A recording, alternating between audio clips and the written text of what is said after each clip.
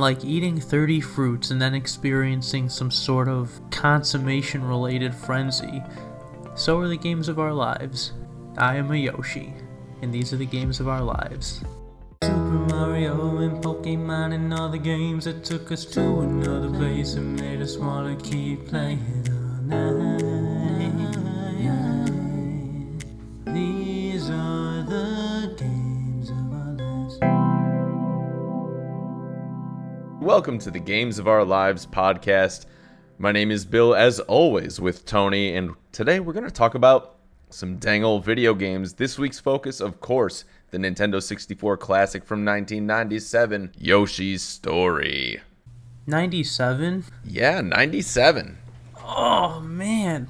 Wow, I was a little boy. I was a 5-year-old boy. It was one of the games that made us who we are, and it came out a lot longer ago than I remembered. Facts. So are the games of our lives. But before we dive into Yoshi's Story here, there's a lot of news that happened in the video game sphere over the last week or so. It's kind of insane. Just a couple of little things to tie up that we've talked about in the past. Pokemon Go, after the outcry of fans, basically upset that the radius had shrunk down from Niantic's decision to bring the radius back to what it normally was for catching Pokemon and spinning Pokestops and gyms and whatnot. They buckled, and they're like, you know what? Fine, have your 80-meter radius back. Please stop yelling at us. We just want your money. Couldn't agree more. If you complain enough, you will get your way. No, I'm just kidding. It's weird because I think they do just want everyone to be happy so they can make more money ultimately, and they probably realize that more people will play. I really stopped playing, going out and stopping at stuff. Not like I'd spend money on the game anyway, but just because I was like, man, I don't feel like having to drive a little bit further from this parked spot to like reach something else, and I just stopped. So maybe they're like, all right, for the players it would be good, and it really is. It makes the game a little more fun when you go out, that things are a little bit more accessible. Well, not for nothing, but the 80 meters, like the increase of 80 meters, I don't think it really changes the meta that much, because it's not like they're saying, all right, everybody's allowed to spoof now.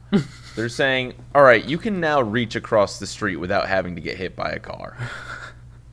Like that, more or less. That's the difference. More or less, yeah.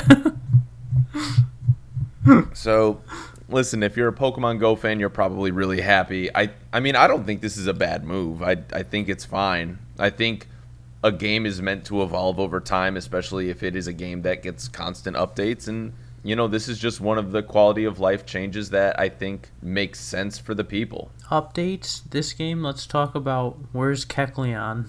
That's going to be my new thing until he is released. Gen 8, Zacian and Zamazenta are out, but Kecleon is not. So what if Kecleon has actually been out this whole time, just nobody's been able to see him on the radar map? Oh my god. You, sir, are a genius. Yo, Niantic, hire me. Hire ya boy. That is kind of wild that Kecleon's not in the game. It's the little stuff like that irks me about the game, you know? Maybe. So Gen 3 will be here soon enough, I'm sure. Gen 3? Isn't Kecleon Gen 3? Yeah. So maybe we'll have a full Gen 3 by the time Pokemon Go is done. I was going to say, yeah, we're on Gen 6 and they didn't finish Gen 3 yet. I'm just like, it's bad enough they release like one Pokemon every 2 weeks and make everyone, well, like 2 or 3 at a time, but like make everyone go sick. But how about you just release just Kecleon, and then we could just close that chapter, you know? Right. Yeah, this isn't a Pokemon Go complaining episode, so I'll stop more at a time and let you carry on with the news, good sir. Sorry. Well, speaking of closing chapters, it looks like Pokemon Unite is finally closing a chapter on the Gen 1 starters. Now that Blastoise is going to be coming to Pokemon Unite starting September 1st. You get to play as Charizard, you get to play as Venusaur, you get to play as Pikachu. But a wide open spot that's been missing has been Blastoise. So the fact that he's coming to the game, I mean, it's got a lot of people happy, obviously, because you get to start as Squirtle. And like, what's not to love about slamming people with a water cannon, you know? Yeah, no, it's fun. I still haven't played Pokemon Unite yet, but, someday my Torterra will come.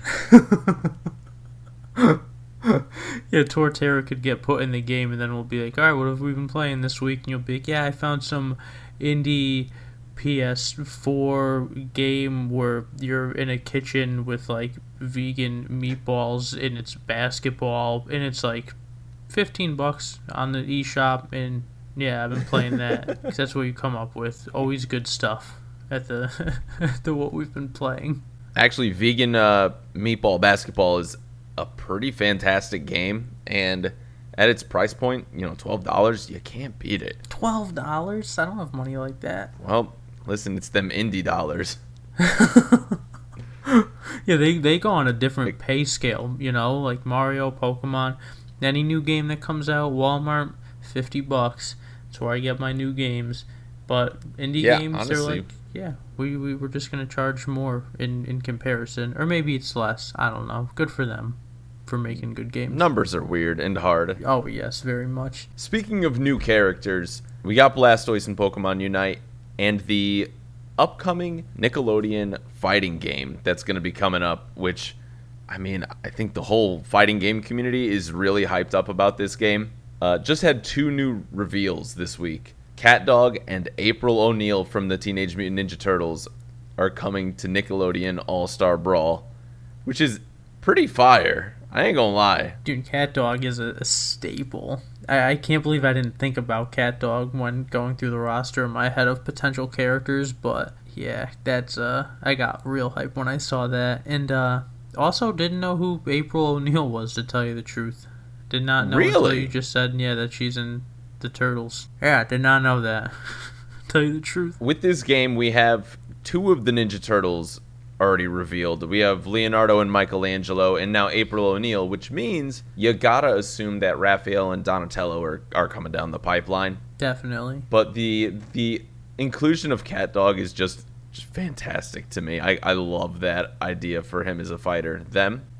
Not sure. Definitely one of God's mistakes, but... Oh, whoa. But I loved the show growing up. Me too. Remember Winslow? Winslow's a fantastic, terrible roommate, but a fantastic character. Tip of the hat to Winslow. Shout out Winslow. So we got Tony Hawk pairing up with the water company Liquid Death, selling, I think it's 100 skateboards that are painted with the blood of Tony Hawk. That's kind of insane, right? Like, that's, talk about a collector's item, but the blood of the living legend Tony Hawk on a skateboard.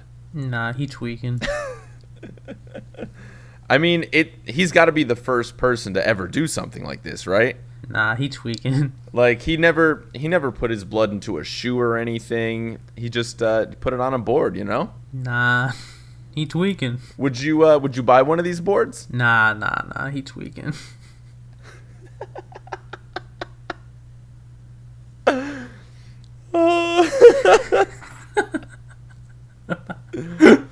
You know who else is tweaking? Heritage Auctions tweaking the prices of video games. Here we go. Because here's the thing. We've talked about on this show a few times now about a couple of video games that are just old school classics selling for way over market value by like at least $20 to $30. And by that I mean almost a cool $1 million over asking price. But it turns out that this may have been a scam from the get-go, just to hike up prices of video games, kind of similar to like what happened with the Pokemon cards earlier in 2021 and like late 2020, that this was all just a ploy to make video games more expensive, retro games more expensive specifically. Tony, what are your thoughts on this? Wow, so many feels, because this whole time I thought that things were kind of fishy. Things didn't add up, especially the numbers. I definitely don't... Man, so many opinions. I definitely... I don't want to say disgusted, but real angry that people just don't care, especially when it comes to money, I think, especially. So for a couple people but basically all I want to say, I can't do a better job of explaining it than the video that I watched a couple nights ago. It's a YouTuber named Carl, I want to say Jobst, Jobst. They made like almost an hour long video.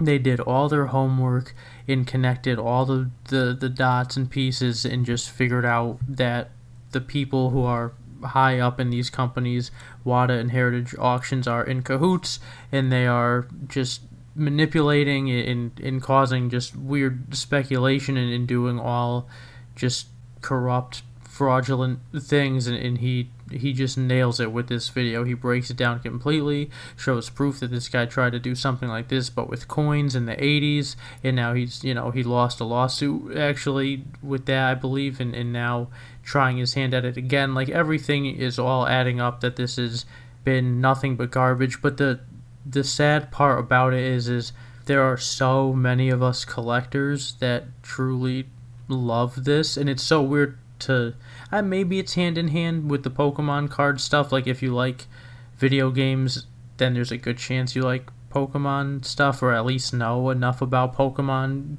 collecting or Pokemon card collecting. At some point in your life, you probably collected Pokemon cards, right? As a video game player, maybe, unless you're strictly Xbox, PlayStation, but I would think that a lot of us did even then. And I feel like if you grew up in the 90s, you really had that, like, Pokemon was just part of the culture. Exactly. So, like, to see both of these things get hit in such weird ways in the past few months is definitely a weird feeling. It makes you feel like, oh man, I should have held on to my stuff. But, like, I feel like maybe that was going to happen with both of these things at some point, because things always seem to be going higher in price anyway. But just the way that, even with Pokemon cards, the way that, YouTubers and people just started blowing up the prices, and now with the games, it just seems, especially with the games, it seems like it's just a couple, a handful of greedy people that are ruining an entire market of something so cherished and beloved by so many people, and or so loved, not beloved, and yeah, they're just pieces of dog doo-doo on the bottom of your shoe. And I am so happy that they're getting called out for this nonsense. I feel like I'm not really, even though I just babbled for 25 minutes, I feel like I didn't say anything that I wanted to, but I couldn't be more happy that they're getting called out for it. But how happy can I be, because they did it already, So I'm like, I'm very against WATA grading. I'm very against WATA and the auctions and these people, and I will never get anything ever. I will never buy a piece of anything that has the word WATA written on it. They are scum.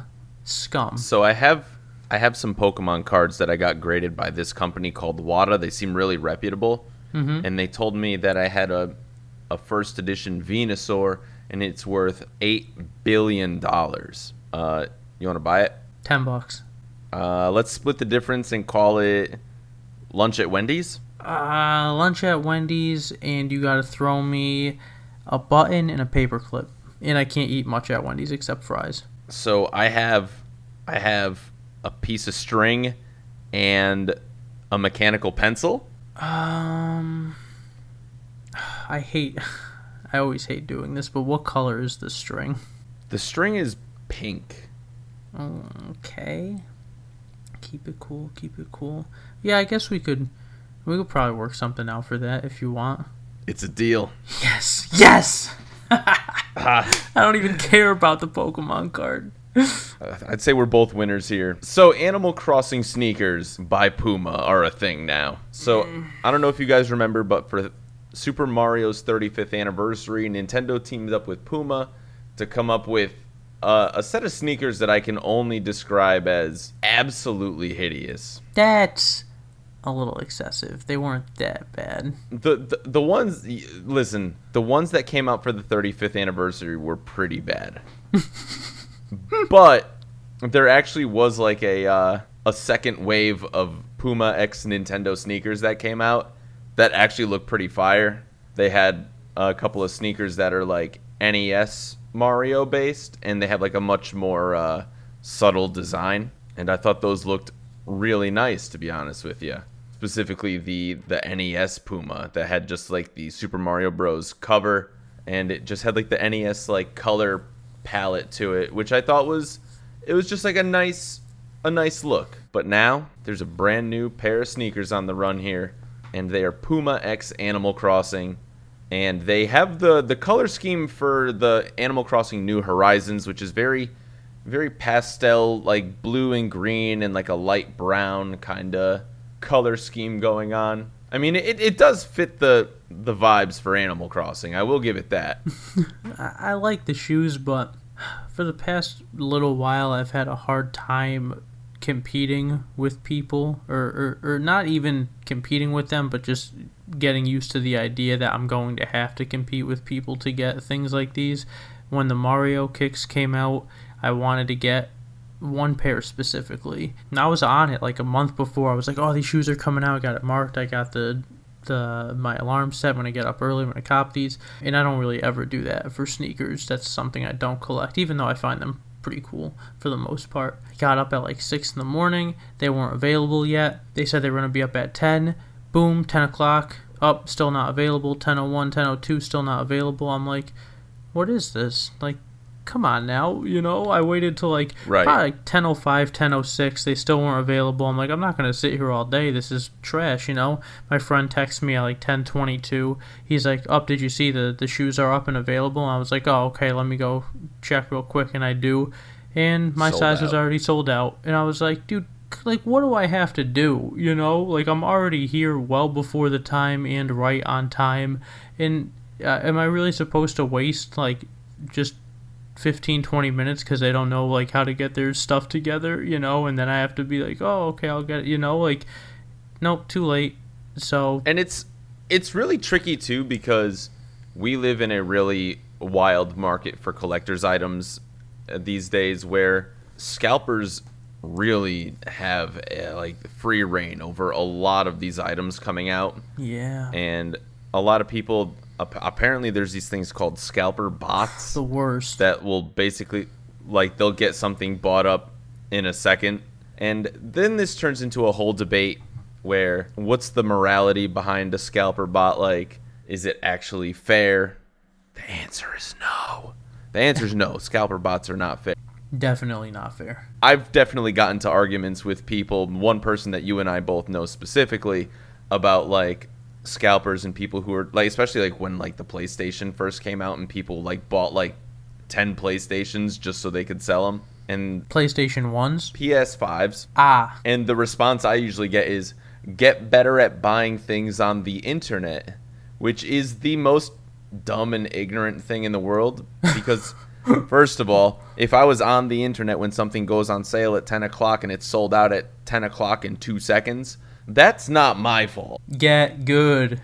Like, it's literally get good. And I'm like, you people are actually, like, trash. And I'm sorry if I'm calling anybody out who's listening to this podcast, but I won't apologize for this take. If you're a scalper and, like, oh, man, you're just trash, all right? You're trash to me.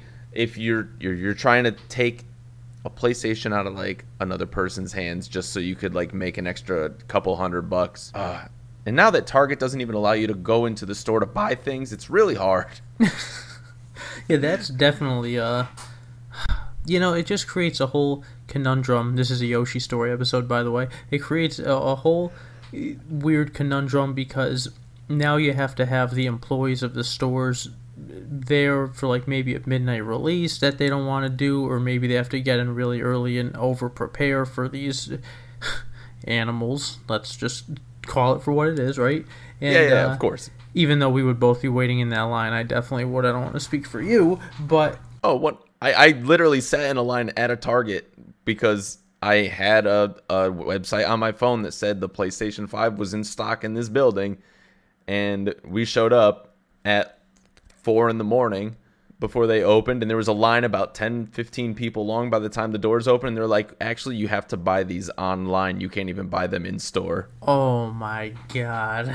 Like, we have them in the building, and we cannot sell them in person. We have to sell them online. What? I hate Target for that. That was Target? That was Target, yeah. Oh man, wow.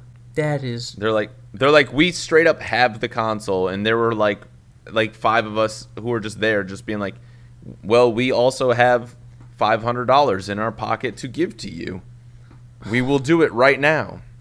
Transaction over. And they're like, they'll be on sale sometime today on Target.com, but we're not going to tell you when. And I'm like, this is trash. That is awful. That is so bad. It's just poor business practice, in my opinion. Awful. Wow. Because with Target, like, people do have, like, the bots to get things, like, right immediately. And it's just really, it's hard. Like, if you're able to get one of something and you want to sell that thing, then that's fine. If it's a $500 console that's selling for $1,000 and you're like, you know what, I like the business end of it personally, and I like being able to go to a store that has like a deal that's like, oh, buy 2 games get 1 free. In that third game, if I could find a game that covers the cost of the first 2 games when I sell it, then I got 2 games for free, and I love doing little flips like that and in the whole business aspect of it. But I think when something like this comes out, like a PS5, if you can get one, you should only really be able to get one, like, per transaction, you know what I mean? Like, alright, I waited in Target, I got in line, I'm just making this up, but I got my PS5, you know what, I'm just gonna sell it. But when there's people like us, you're doing that. I was pulled over on the side of the road because I knew Walmart was going to update their stock every 3 hours. I pulled into a parking lot, and then I checked it again when I got home 3 hours later on my phone and on my computer, right when it hit like 6 o'clock or 9 o'clock or 3 o'clock on the side of the road. Literally nothing. Like, you could put it in your cart, but then it's just like, nah, you're all set. And that's when the bots are definitely a problem, because now you have people right out abusing the accessibility that these companies are choosing to allow us to use. And I think it's I understand with COVID, you don't want a lot of people waiting in line and fighting each other physically and making contact, and that's not a good look for the companies to have that. But yeah, see why I say there's so many factors to it, because it's like, all right, so we're just going to sell it online, and that's going to be awful for people too, except for the people that we're selling the system. We're getting paid for every console we put out, but now other people are making money. A lot of people aren't getting them that can't afford to spend $1,000 on a $500 retail console. The COVID stuff, the companies, it's messy. And I don't even remember what we're talking about, to tell you the truth. Just get good at buying things online. It's that easy, forehead. I am going to wear nothing but Crocs for the rest of my little life, because I can go into any store, and I hope my life is long and great like everyone else's. I wish that for everybody. Need to put a little asterisk there. But I'm not competing with people for a pair of shoes. Like, that aggravates me so much. I waited in Walmart until midnight for like 4 hours for a gold Mario amiibo. Wag of the finger to Nintendo. Months later, oh, they're on the shelf at Best Buy. Thanks, guys. Yeah, the planned scarcity is something that, like, Nintendo specifically has troubles with. They've got their own, like, issues that we could totally delve into, because that's been a problem with Nintendo specific things for a long time. But it was really interesting to see it happen with the PlayStation release. And I just feel like secondhand markets are really, like, they take advantage of a good thing, and sometimes that ends up ruining the experience for a lot of people who don't have the knowledge or wherewithal, or even just ability to be on a website at between the hours of 3 p.m. and 3 p.m. in 0 minutes and 0.03 seconds. Get good. You know what's good? What's good, man? Yoshi's Story for the Nintendo 64. Yo. Sheet story for the Nintendo 64, you said? Yeah, I'm talking about Yoshi's Story for the Nintendo 64, which I misspoke earlier. It actually came out in 1998 here in the United States. I had a feeling. I was like, there's no way I was 5. When I was 5, I was still on, like, Sonic 1 for Genesis. I don't even know if I was playing Mega Bomberman on Genesis yet. I don't even think I had Pokemon until, like, 99. And Smash and stuff was definitely, like, 98. But I didn't want to call you out. But I guess I did, because here we are, brother. What are you going to do about it? I mean, it was March of 98, whereas in Japan it was December of 97. So it's like, it was a 3-month difference. That's fair. That's fair. It was barely 1998. But anyway, I digress.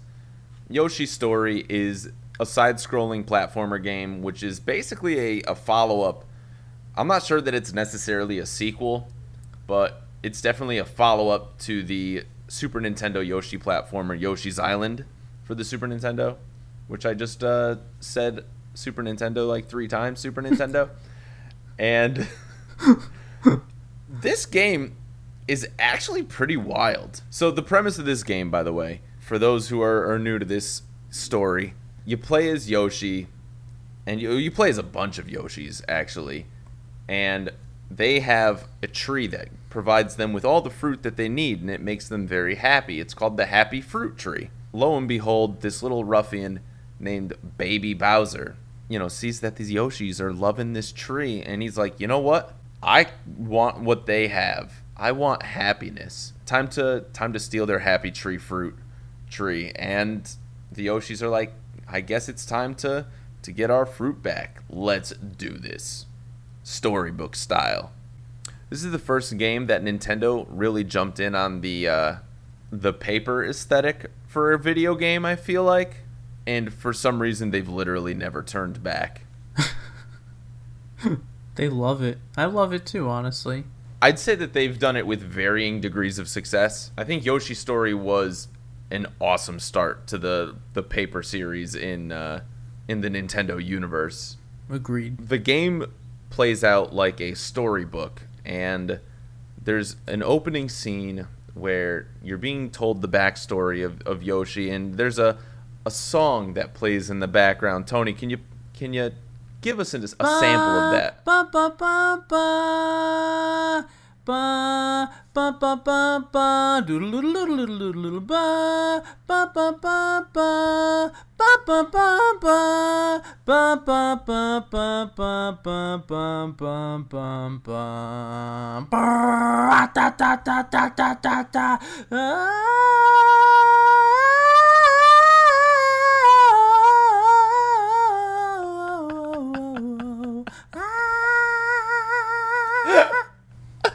Something like that.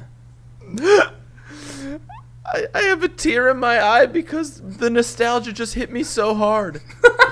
That was beautiful. Oh my gosh. So this game featured 24 levels across 6 worlds, and you got to play as a slew of different colored Yoshis. This was the second game where you played as different colored Yoshis, but it's the first game that you get to choose which color Yoshi you get to play as. Listen, I was a light blue Yoshi. That was my Yoshi. What was your Yoshi playing through this game? I feel like everybody had one. When I was a kid, it probably was also the light blue Yoshi. Although I will say they're all my beautiful little Yoshi family, and I love them all. But I think the light blue one had the purple kicks, right? Yes. Yeah, definitely that one, I think. And Yoshi's Story, I really liked this the Yoshi select screen because you had 6 different Yoshis to play as from the get, and they kind of acted as like your lives, because if Yoshi were to die, he would get kidnapped by Bowser Jr., Baby Bowser, and when you go to the character select screen, that color Yoshi is missing. So when you died, you lost that Yoshi. I don't remember if you could get Yoshis back or if you just had a limited number of Yoshis for a run. A single run through this game only consists of 6 levels. While there are 24 levels in the game, the story plays out in chapters, and each level is a chapter that you get to choose one of 4 levels to play through. And the way this game is played out, you play as Yoshi, and in order to beat a level, instead of having just like a defined end of a level, the levels would kind of have these like branching paths that had different like warps to different areas, and you'd kind of go all over this just whole area. And the objective that you had was to eat 30 pieces of fruit to move on to the next level. That's how. One more time for the kids. And you do that 30 times, and across these levels, you had different things you could collect outside of the fruits. You had the fruits themselves, and then you had the super happy hearts, which basically made Yoshi kind of invincible for a short period of time. But based on how many hearts you collected in a level would dictate how many levels you get to choose from in the next chapter. So the 6 chapters in this game, chapter 1 is the beginning, they call it, but it's your typical, like, grassy, very neutral kind of area. The next level they had was the cave, and there were a whole bunch of different cave situations that you could be in. There was like a lava cave, there was like a dark, spooky cave. You got to hang out with Bone Dragon. I mean, which is one of the coolest names for an enemy, period. And then page 3 was the summit, which you're like in the clouds or in a really tall tower. And page 3 was kind of cool because it marked like a halfway point for the game. So at the end of every single page 3 level, you had to face a boss. And Tony, who's your favorite boss from these page 3 levels? The cotton candy guy. And how did you defeat the cotton candy guy?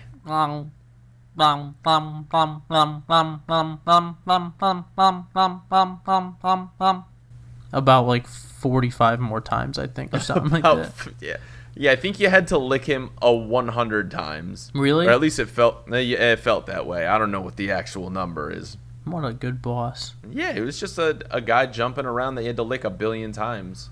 I liked the genie in the lamp. Oh, okay. But I'm trying to, his name was Cloud Jin. Cloud Jin.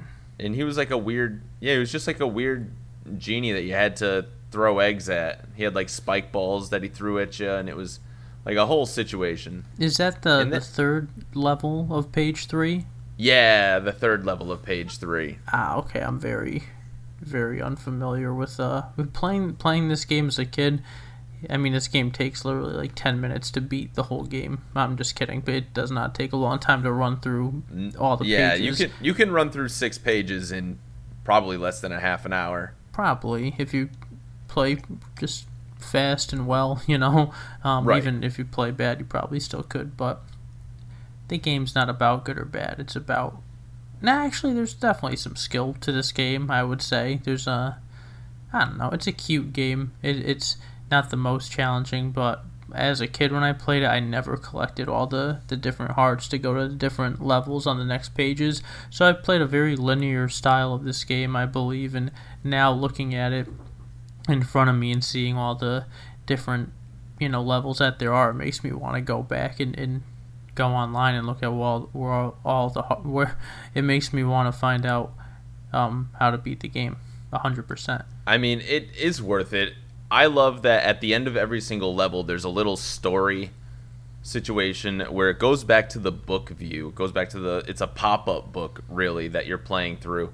And it'll give a little highlight of the level that you played through and then introduce the next chapter. And the whole time that it's going through this, all you're hearing in the background is about 26 Yoshis just belting out,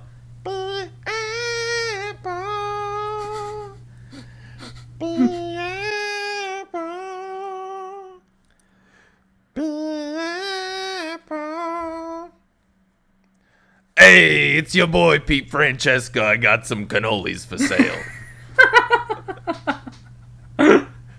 And then the page turns, and it's great. It's great. Pretty awesome that Luigi makes a cameo too. So after this cloud level, you have a jungle-themed world where you get to go through like a nice little tropical area, a lot of piranha plants going on. Page 5 is an ocean, which I love it because there's a whole pirate Shy Guy section of this level, which was really fun.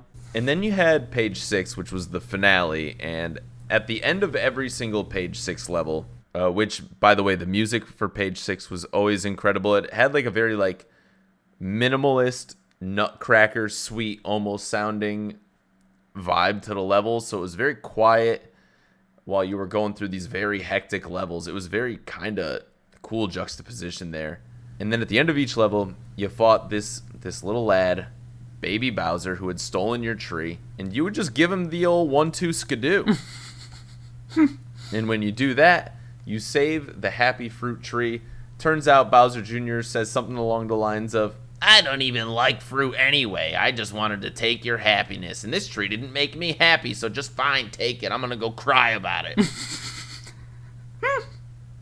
And then the Yoshis are so happy, and they go on their way, and you get to play through the story again 4 more times at least.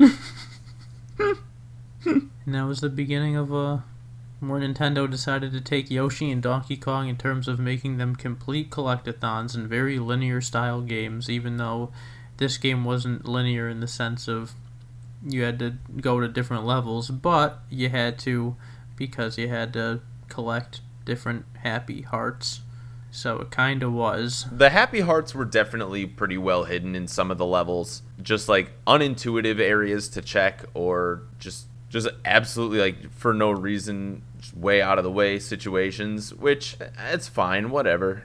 You're able to collect 4 happy hearts or 3 happy hearts in every single level, but getting them can be a chore. Another self-imposed thing you can do in this game is eat only melons as a form of getting through the level. There's at least 30 melons in every level, the most populous fruit, and you get a score multiplier at the end of your run based on how many of each type of fruit you had, but you get a multiplier for eating fruits in a row. So if you're to get like the highest score you can, the best thing to do is eat 30 melons. That's hard because sometimes those melons are locked behind a mini game, and if you don't score well enough in that mini game, one example is a balance mini game where you get 10 melons and you have to run through a little platforming gauntlet while keeping the balance of these melons stacked up on top of Yoshi. And if you miss out on any of them, you may be short a couple of melons for the level. Also, this game introduced Yoshi sniffing. I feel like you could just like walk around as Yoshi and like he could sniff out like hidden areas, like places you could ground pound for either fruits or coins or something. Well, with a schnoz like that, he's got to be able to pick stuff up, right, with his nose a little bit, being pretty good at smelling. It's true. Also to your point of the mini games, I think that's where the skill level starts to come into play with a game like this, because it's not, you could beat this game very, very quickly. One of the shortest games from like A to Z, but it's the in-between stuff. It's the, do you want to get all the melons? Do you want to go for the score? You don't have to care about the score at all. You could beat the game in 20 minutes and put the game down and be like, all right, that was fun.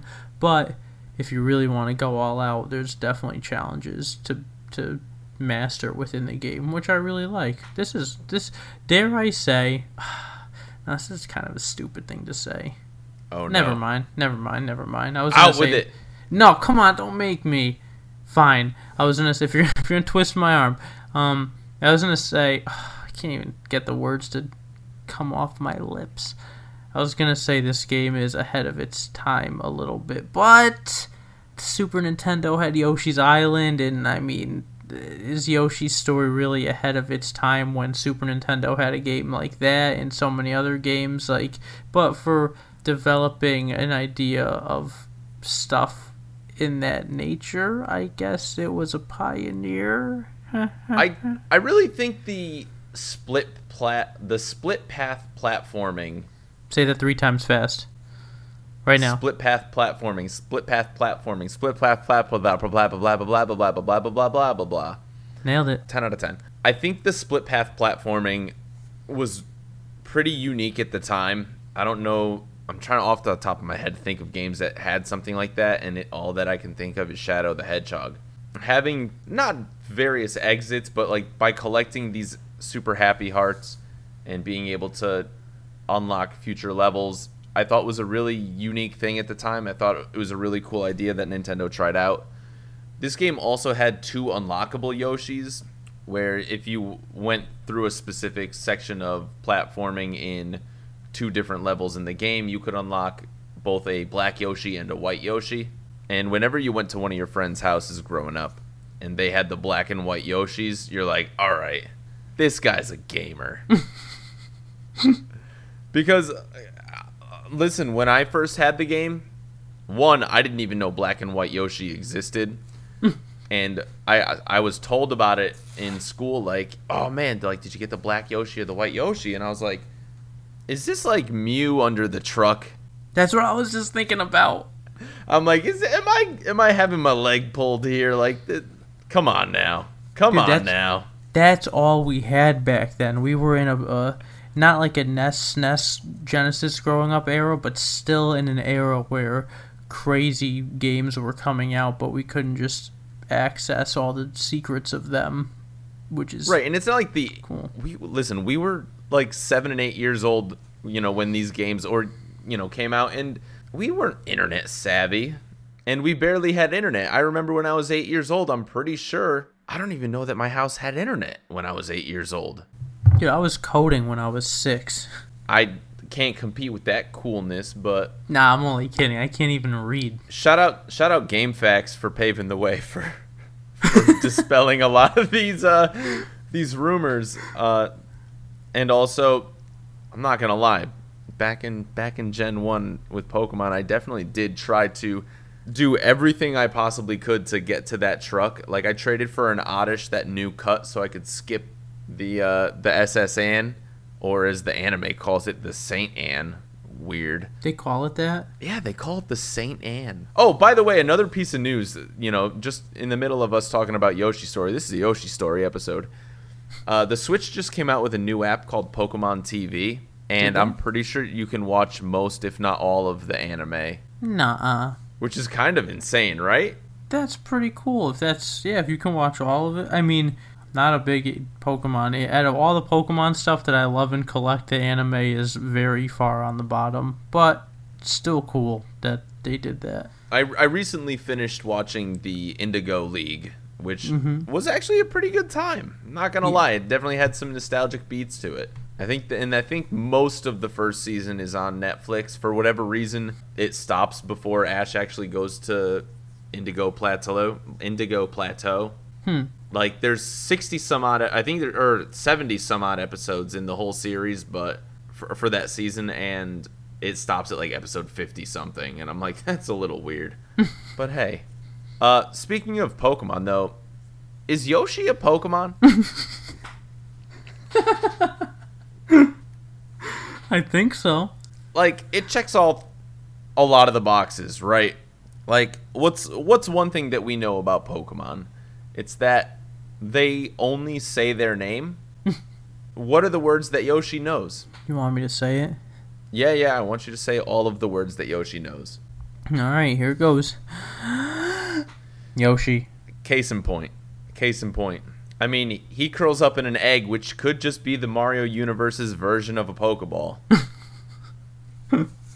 So, I mean, what do you guys think? Let us know in the comments on YouTube, or in your 5-star review of us on Apple, or a comment on Twitter. Is Yoshi a Pokemon? And if so, what type of Pokemon would Yoshi be? Like, if you had a typing, what type would Yoshi be? Do you think it would be color dependent? Ooh. Like where like each color is a different type, or do you think like just Yoshi is Yoshi's a dragon type or something like that? That'd be sick if you were a dragon. Also, what would a shiny Yoshi look like? Would all the color variants have their own shiny variant? Ooh. All these questions. I don't think Game Freak could handle Yoshi as a Pokemon because there's just way too many variables. Is there a Pokemon that has like 8 different color palettes just as it exists? Well, Castform has 4 different forms, and so does Sawsbuck. So does Deerling. Deerling has straight up just different color palettes. Are the shinies just like, we're just lightening the shades for this color? It's just sure, a little actually. Lighter. It could be. I wouldn't be surprised if that's what it was, but I actually couldn't tell you what the shinies look like off the top of my head.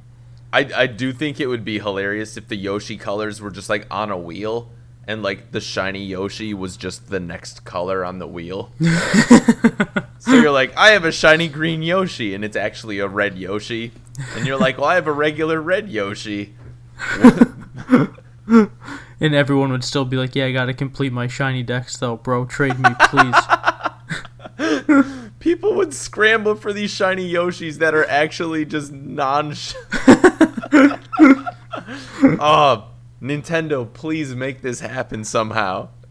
Insert Yoshi into the Pokedex. Yeah. Oh, you know what they could do? All right, now I'm getting a little abstract. They give Yoshi like different like sneaker variants, and then they make the sneakers in real life, and we all have to like beat the shit out of each other to try to get them. Oh man, just get good at scalping, bro. Dude, Puma.com. Yo, these Yoshi Pumas about to be insane. I actually thought you were going to go in a totally different direction. I thought you were going to be like, yo, what if Gen 9 just took place in the Mushroom Kingdom? Oh, wow. And the Pokemon were just like various Mario enemies. Nah. I hope they never do that and let two great things be on their own. That's fair. That's fair. We'll stick to the Pumas. Outside of Bone Dragon, do you have a favorite enemy in this game? Let me look at this picture, see if any of these knuckleheads come to mind. They're all, they're all enemies, and they're all kind of scary. So I don't really like any of them per se. The art style was very, it was wild, absolutely wild. It being one of the first 3D games, a lot of these enemies just like look very crude. And I feel like the only lasting character that came out of this was Lakitu's Cloud, Randall. I mean, shout out Randall for being, honestly, maybe the most important thing Yoshi's Story brought to Nintendo. I mean, without Randall, Yoshi's Island would be a terrible stage in Melee. Yeah, he wouldn't even be on there. It would just be people not keeping track of something time-based in their head and being able to focus on the game more, even though that takes a lot of focus to remember that timer. But no, I don't have a favorite enemy. I don't think most of them are cute, but, let's be real. They're all trying to kill me, and that's not something that I could have a favorite of. Unless they're trying to kill me with kindness. But still murder. But also, metaphorically, it's just a nice gesture. So, and I don't think any of these have shown that gesture. So, they could all go to hell, I guess is what I'm saying. Wow, okay. I'm trying to think, like, what else to really talk about with this game. I mean, We've been talking about a 10-minute game for 15 minutes. That's already a little redundant, There's nothing. You've turned all the pages. You've got all the color variants, the whole Pokemon conspiracy theory behind Yoshi. You've even, delved way deeper into the game by a long shot at this point. And you know what the crazy part is? I've still never 100%ed this game. Me either, dude. Never. I suck at this game. Alright, so here's the thing. The game's not hard, but the controls are pretty bad. Okay, good. I want to say it's just because 2D platforming with a control stick that, was one of the first of its kind definitely made the controlling for Yoshi weird, because you could control Yoshi in 8 directions. So I feel like this happened to me a lot. Speak for yourself as well, but sometimes when you'd be running with Yoshi in one direction, you'd accidentally be holding up or down, and it would bring Yoshi to a crawl, and Yoshi would start looking down while slowly running, and I'm just like, no, Yoshi, just continue going left or right. And Yoshi's like, no, Yoshi. And I'm like, that's not what I wanted you to do at all. That's never happened to me. I don't even know what you're talking about. No, I'm kidding. I'm sure that's probably happened to me. Can you use the D-pad with this game? I don't think so. I don't think you could use the D-pad for this game. And if you could, then, God, I was playing it like a dang old goofus this whole time. A goofus. A goof and a doofus. Goofus. Gen 9. Giving you ideas for free. All you gotta do is listen to a couple episodes. That's it. We're giving you the groundwork. You know what'd be a cool Pokemon? Chef Boyardee. Chef Boyardee would be a great Pokemon. I was thinking the elephants with the stop signs that exist in this game for no reason. They're in the first world, and the only reason that they even exist is to teach you how to ground pound. And they're still to this day one of the worst enemies that exists in a video game. I remember hating them so much because ground pounding was hard sometimes because you had to go straight down when you jumped with the control stick.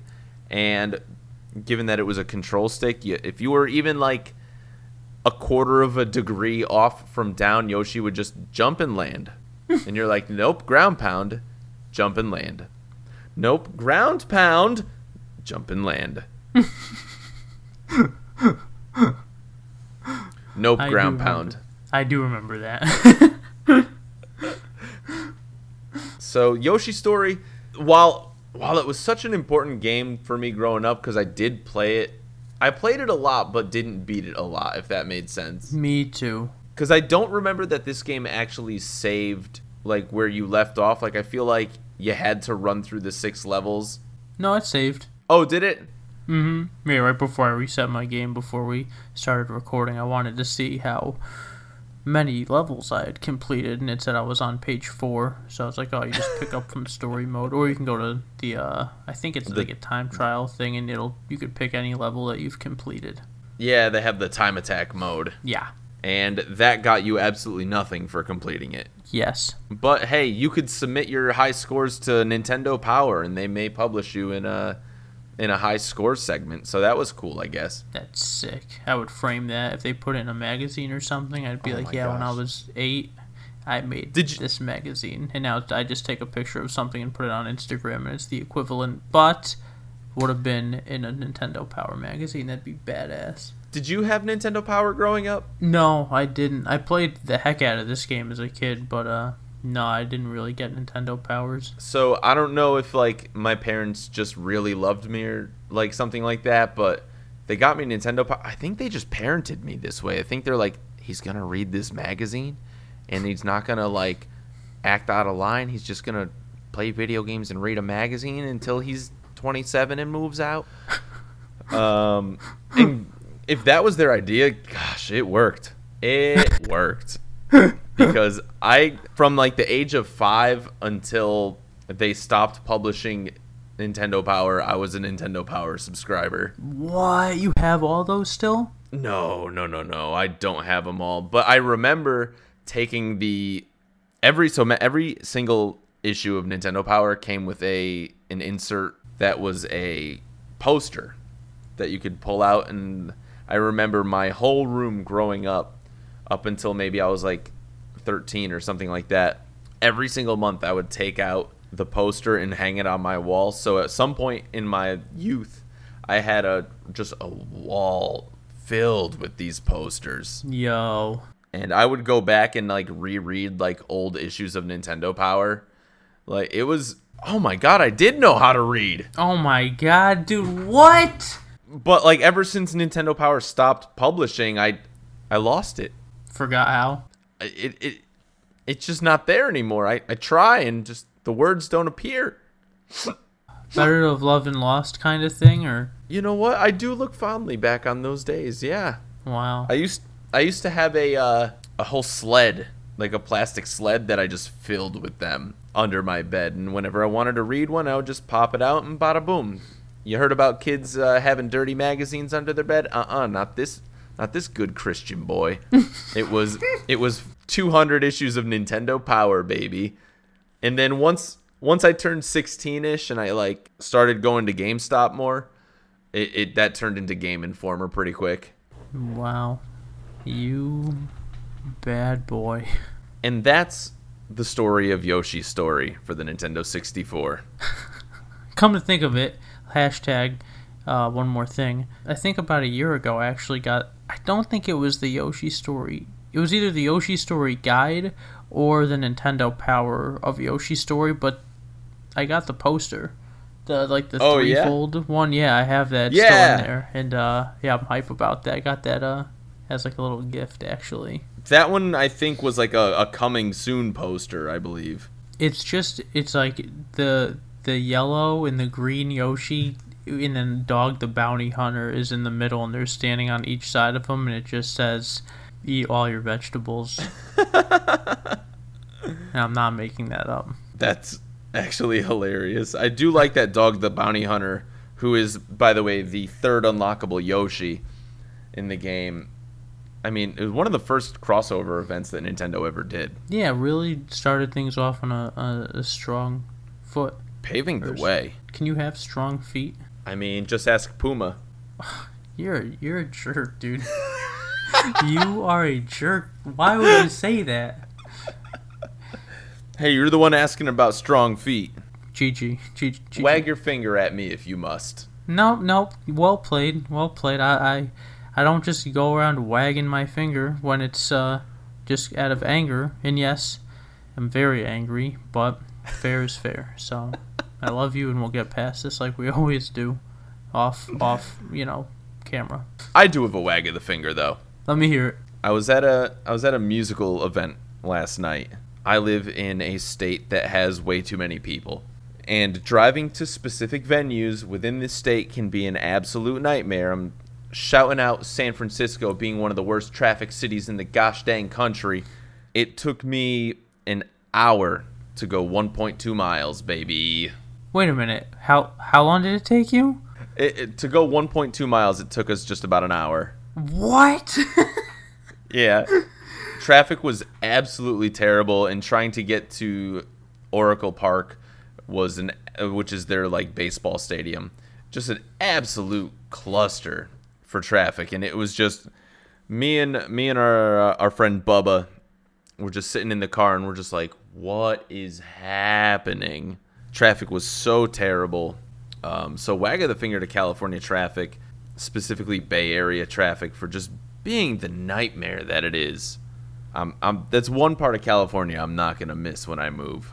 California girls, they're unforgettable. Dun dun dun dun dun dun dun dun. Oh, that's a great Weezer song. Yeah, that was the show you saw last night, right? Yeah, tip of the hat, by the way, to Weezer, Fall Out Boy, and Green Day for putting on one heck of a dang old show. My voice is ruined, as you can probably hear. You sound great, baby. You sound great. I've seen Green Day twice in concert. And you're welcome if you were just about to say thank you. They put on a great show. They really do. Yeah, they know how to get down. They really get the crowd involved, which I thought was really cool. They brought a girl on stage. They were looking for like a guitarist to play a couple of riffs with them, and they're like, searching through the pit, and they get this girl up, and she like plays a couple of riffs on the guitar, and then they actually ended up giving her the guitar.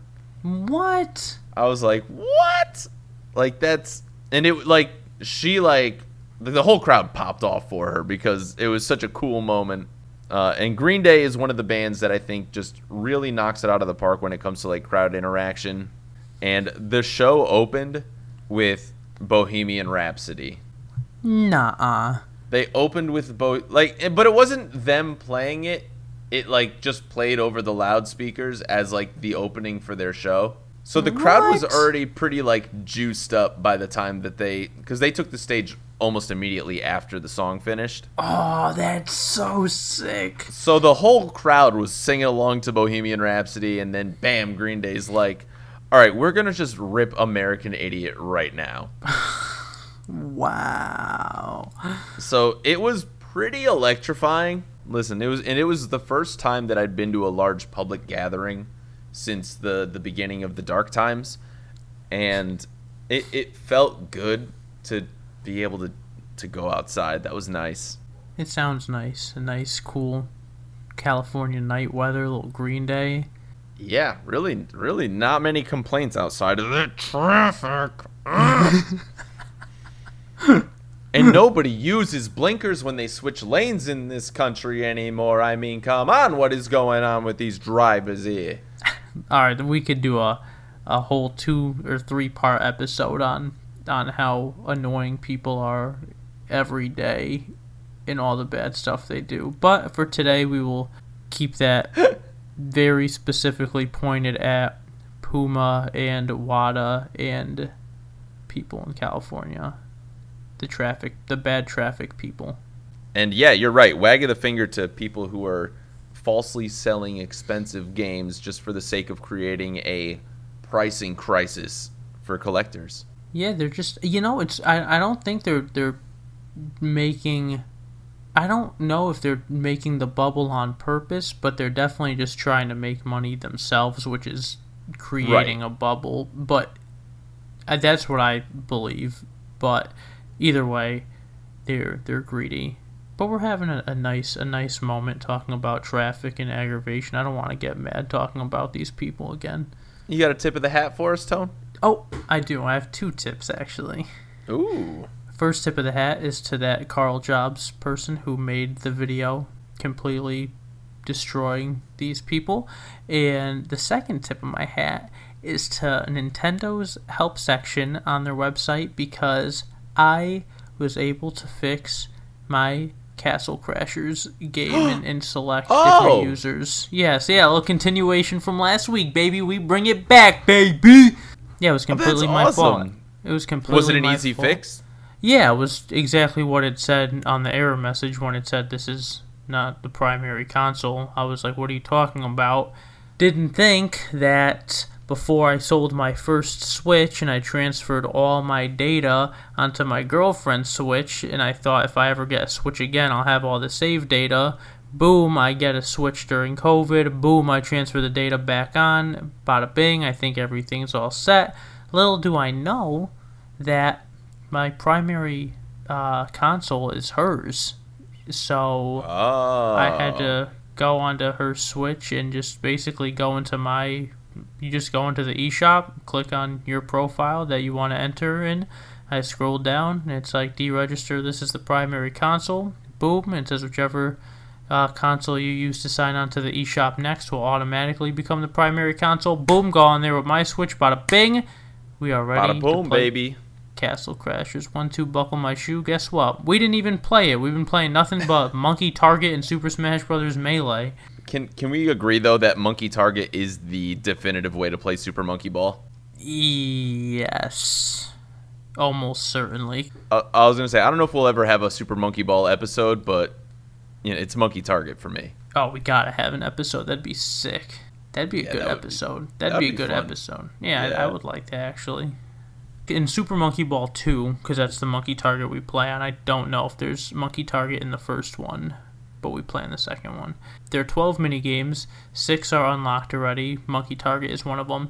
And then to unlock the other 6, you need play points. We could talk about all this in the Monkey Ball episode. Hint, hint. Just saying. And but you need 2,500 for each one, and they're not that easy to get, the play points. They're easy in the sense they have to play, but it's not like every level you get 100 or whatever. You really have to. I had to go through like 4 worlds to get enough points. So I broke my code of silence not playing single player games because I'm too like awkward and weird to. I sat there last night for like an hour and beat some of these levels that I was like, oh man, this is tough. But you really get lost in a game, and I really enjoyed it. I got pretty deep in it, and I got enough points to unlock a mini game. And the good thing about it is you unlock the game, but then when you're done with the game, you just turn it off, and then you don't have to collect more points, because when you turn the game back on, you didn't save, so you have to play points again. So you could just buy a different game and try all of them out. That's smart. There you go. Yeah, so now I feel like I have them all. But you just have to give it a little reset when you want to change games. Not a big hassle. No, and it saves you a ton of time in the sense that you don't have to get a whole bunch of play points. Exactly. If I want to go back and do that, maybe I will, but for right now, I don't really want to. And the Monkey Baseball game is pretty fire. I remember that one as a kid being good, and I played it last night. Is that in Monkey Ball 2? Mm-hmm. Oh, okay. I actually never played Monkey Ball 2. I've only played the first one. Oh, really? Oh, Monkey Ball 2 is just as good. Yeah, I've heard a lot of really good things about it, so. Yeah, I'm excited for the new one coming out for the Switch. I'm excited for a lot of new Switch games coming out, actually. I got like 4 games on my list coming out by like October, I want to say. Yeah, I think the game I'm looking most forward to that's coming out in the immediate future is probably the new WarioWare game. Me too, yeah, that's one of them. So that one should be a lot of fun. There's a demo out on the eShop right now. I haven't played it yet, but it's a WarioWare game for the Switch. I mean, it's gonna be so fun. Oh yeah, you don't even need the demo. That's like an auto buy. And I think I've said this before, but I have a feeling in my heart that game will be rare at some point. Just a call out now. Oh, like physical copies, you mean?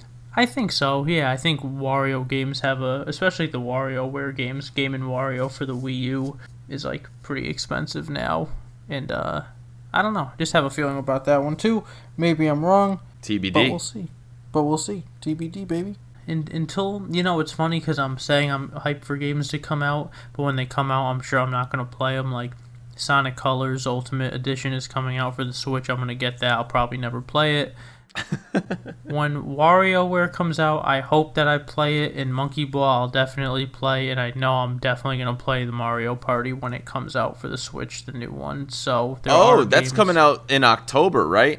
Yeah, it's coming out soon. Ooh, that's going to be a lot of fun. We're going to have to talk about that for sure. Definitely will. Yeah, I'm actually excited for games right now that aren't Pokemon games. But yeah, aside from that, it's mostly been, Monkey Ball. And have I played any other games this week? What have you played this week? So, the only games that I've played were on my Twitch channel at Build a Fajita. I was playing a little bit of Super Mario Sunshine, and I'm trying to do a 100% run of the game. So, I'm at like 88, 89 shines, and the rest of the shines are mostly going to be some of the blue coin challenges. So I'm not really looking forward to that because I know collecting the blue coins can be a real hassle in the game because there's about 100 too many of them. Oof. Each level has 30 blue coins, which is just insane to me. Wow. I'm also really excited because September 6th, which is this coming Monday, is my 1-year anniversary of streaming on Twitch, and I'm going to be playing a ROM hack of Banjo-Kazooie. Yo. And it is a ROM hack called Banjo-Kazooie: The Jiggies of Time. And you basically get to play as Banjo and Kazooie in a Ocarina of Time world map. So you get to play through like various levels in that game as Banjo and Kazooie, which I think is going to be such a wild ride. That sounds insane. Yeah, so I'm super pumped to try that one out. I think it'll be a really good time. If you guys are around, head over to twitch.tv/buildafajita, and I'll be there September 6th, which is this coming Monday, 5 p.m. Pacific. Not for not to shamelessly plug myself. Hey man, 1 year. It's cool. It's really cool, and I'll say congrats on that day unless I forget. And yeah, I'm happy you're doing something really cool. Thanks, man. I really appreciate that. It's been a fun ride. Well, is there anything else you think that we should talk about before wrapping this bad boy up? Oh, I can't believe I forgot to mention this. Are you kidding me? Screw the people at WADA and Heritage Auctions. They are bad people. They are liars and scammers. And shout out to Carl Jobs. And I don't think I said that. So now I feel like we could put a bow tie on this bitch and wrap it up. And when I say bitch, I don't mean, putting all right, we gotta cut all this. Thank you so much. See you next week. Thank you guys so much for watching. We hope you enjoyed listening to our show as much as we enjoyed chatting about video games for you guys. We are here every week. You can follow us on Apple. You can follow us on Spotify, and we even upload to YouTube. If you do follow us on Apple, please give us a 5-star review. It really helps with visibility for the show. If you can give a review, that would be even better. Please like us and subscribe on YouTube. And follow us on Twitter at Games of Our Pod. You can follow us on Instagram at Games of Our Pod. You can follow Tony, our wonderful co-host, at The Poker Rapper on Instagram. And you can follow myself, Bill, at Build a Fajita on Twitter and Twitch and Instagram as well. Thank you guys again so much for listening. It means so much to us that you guys have been able to show us the support and love that you have, and we can't wait to talk about video games again next week. I love you.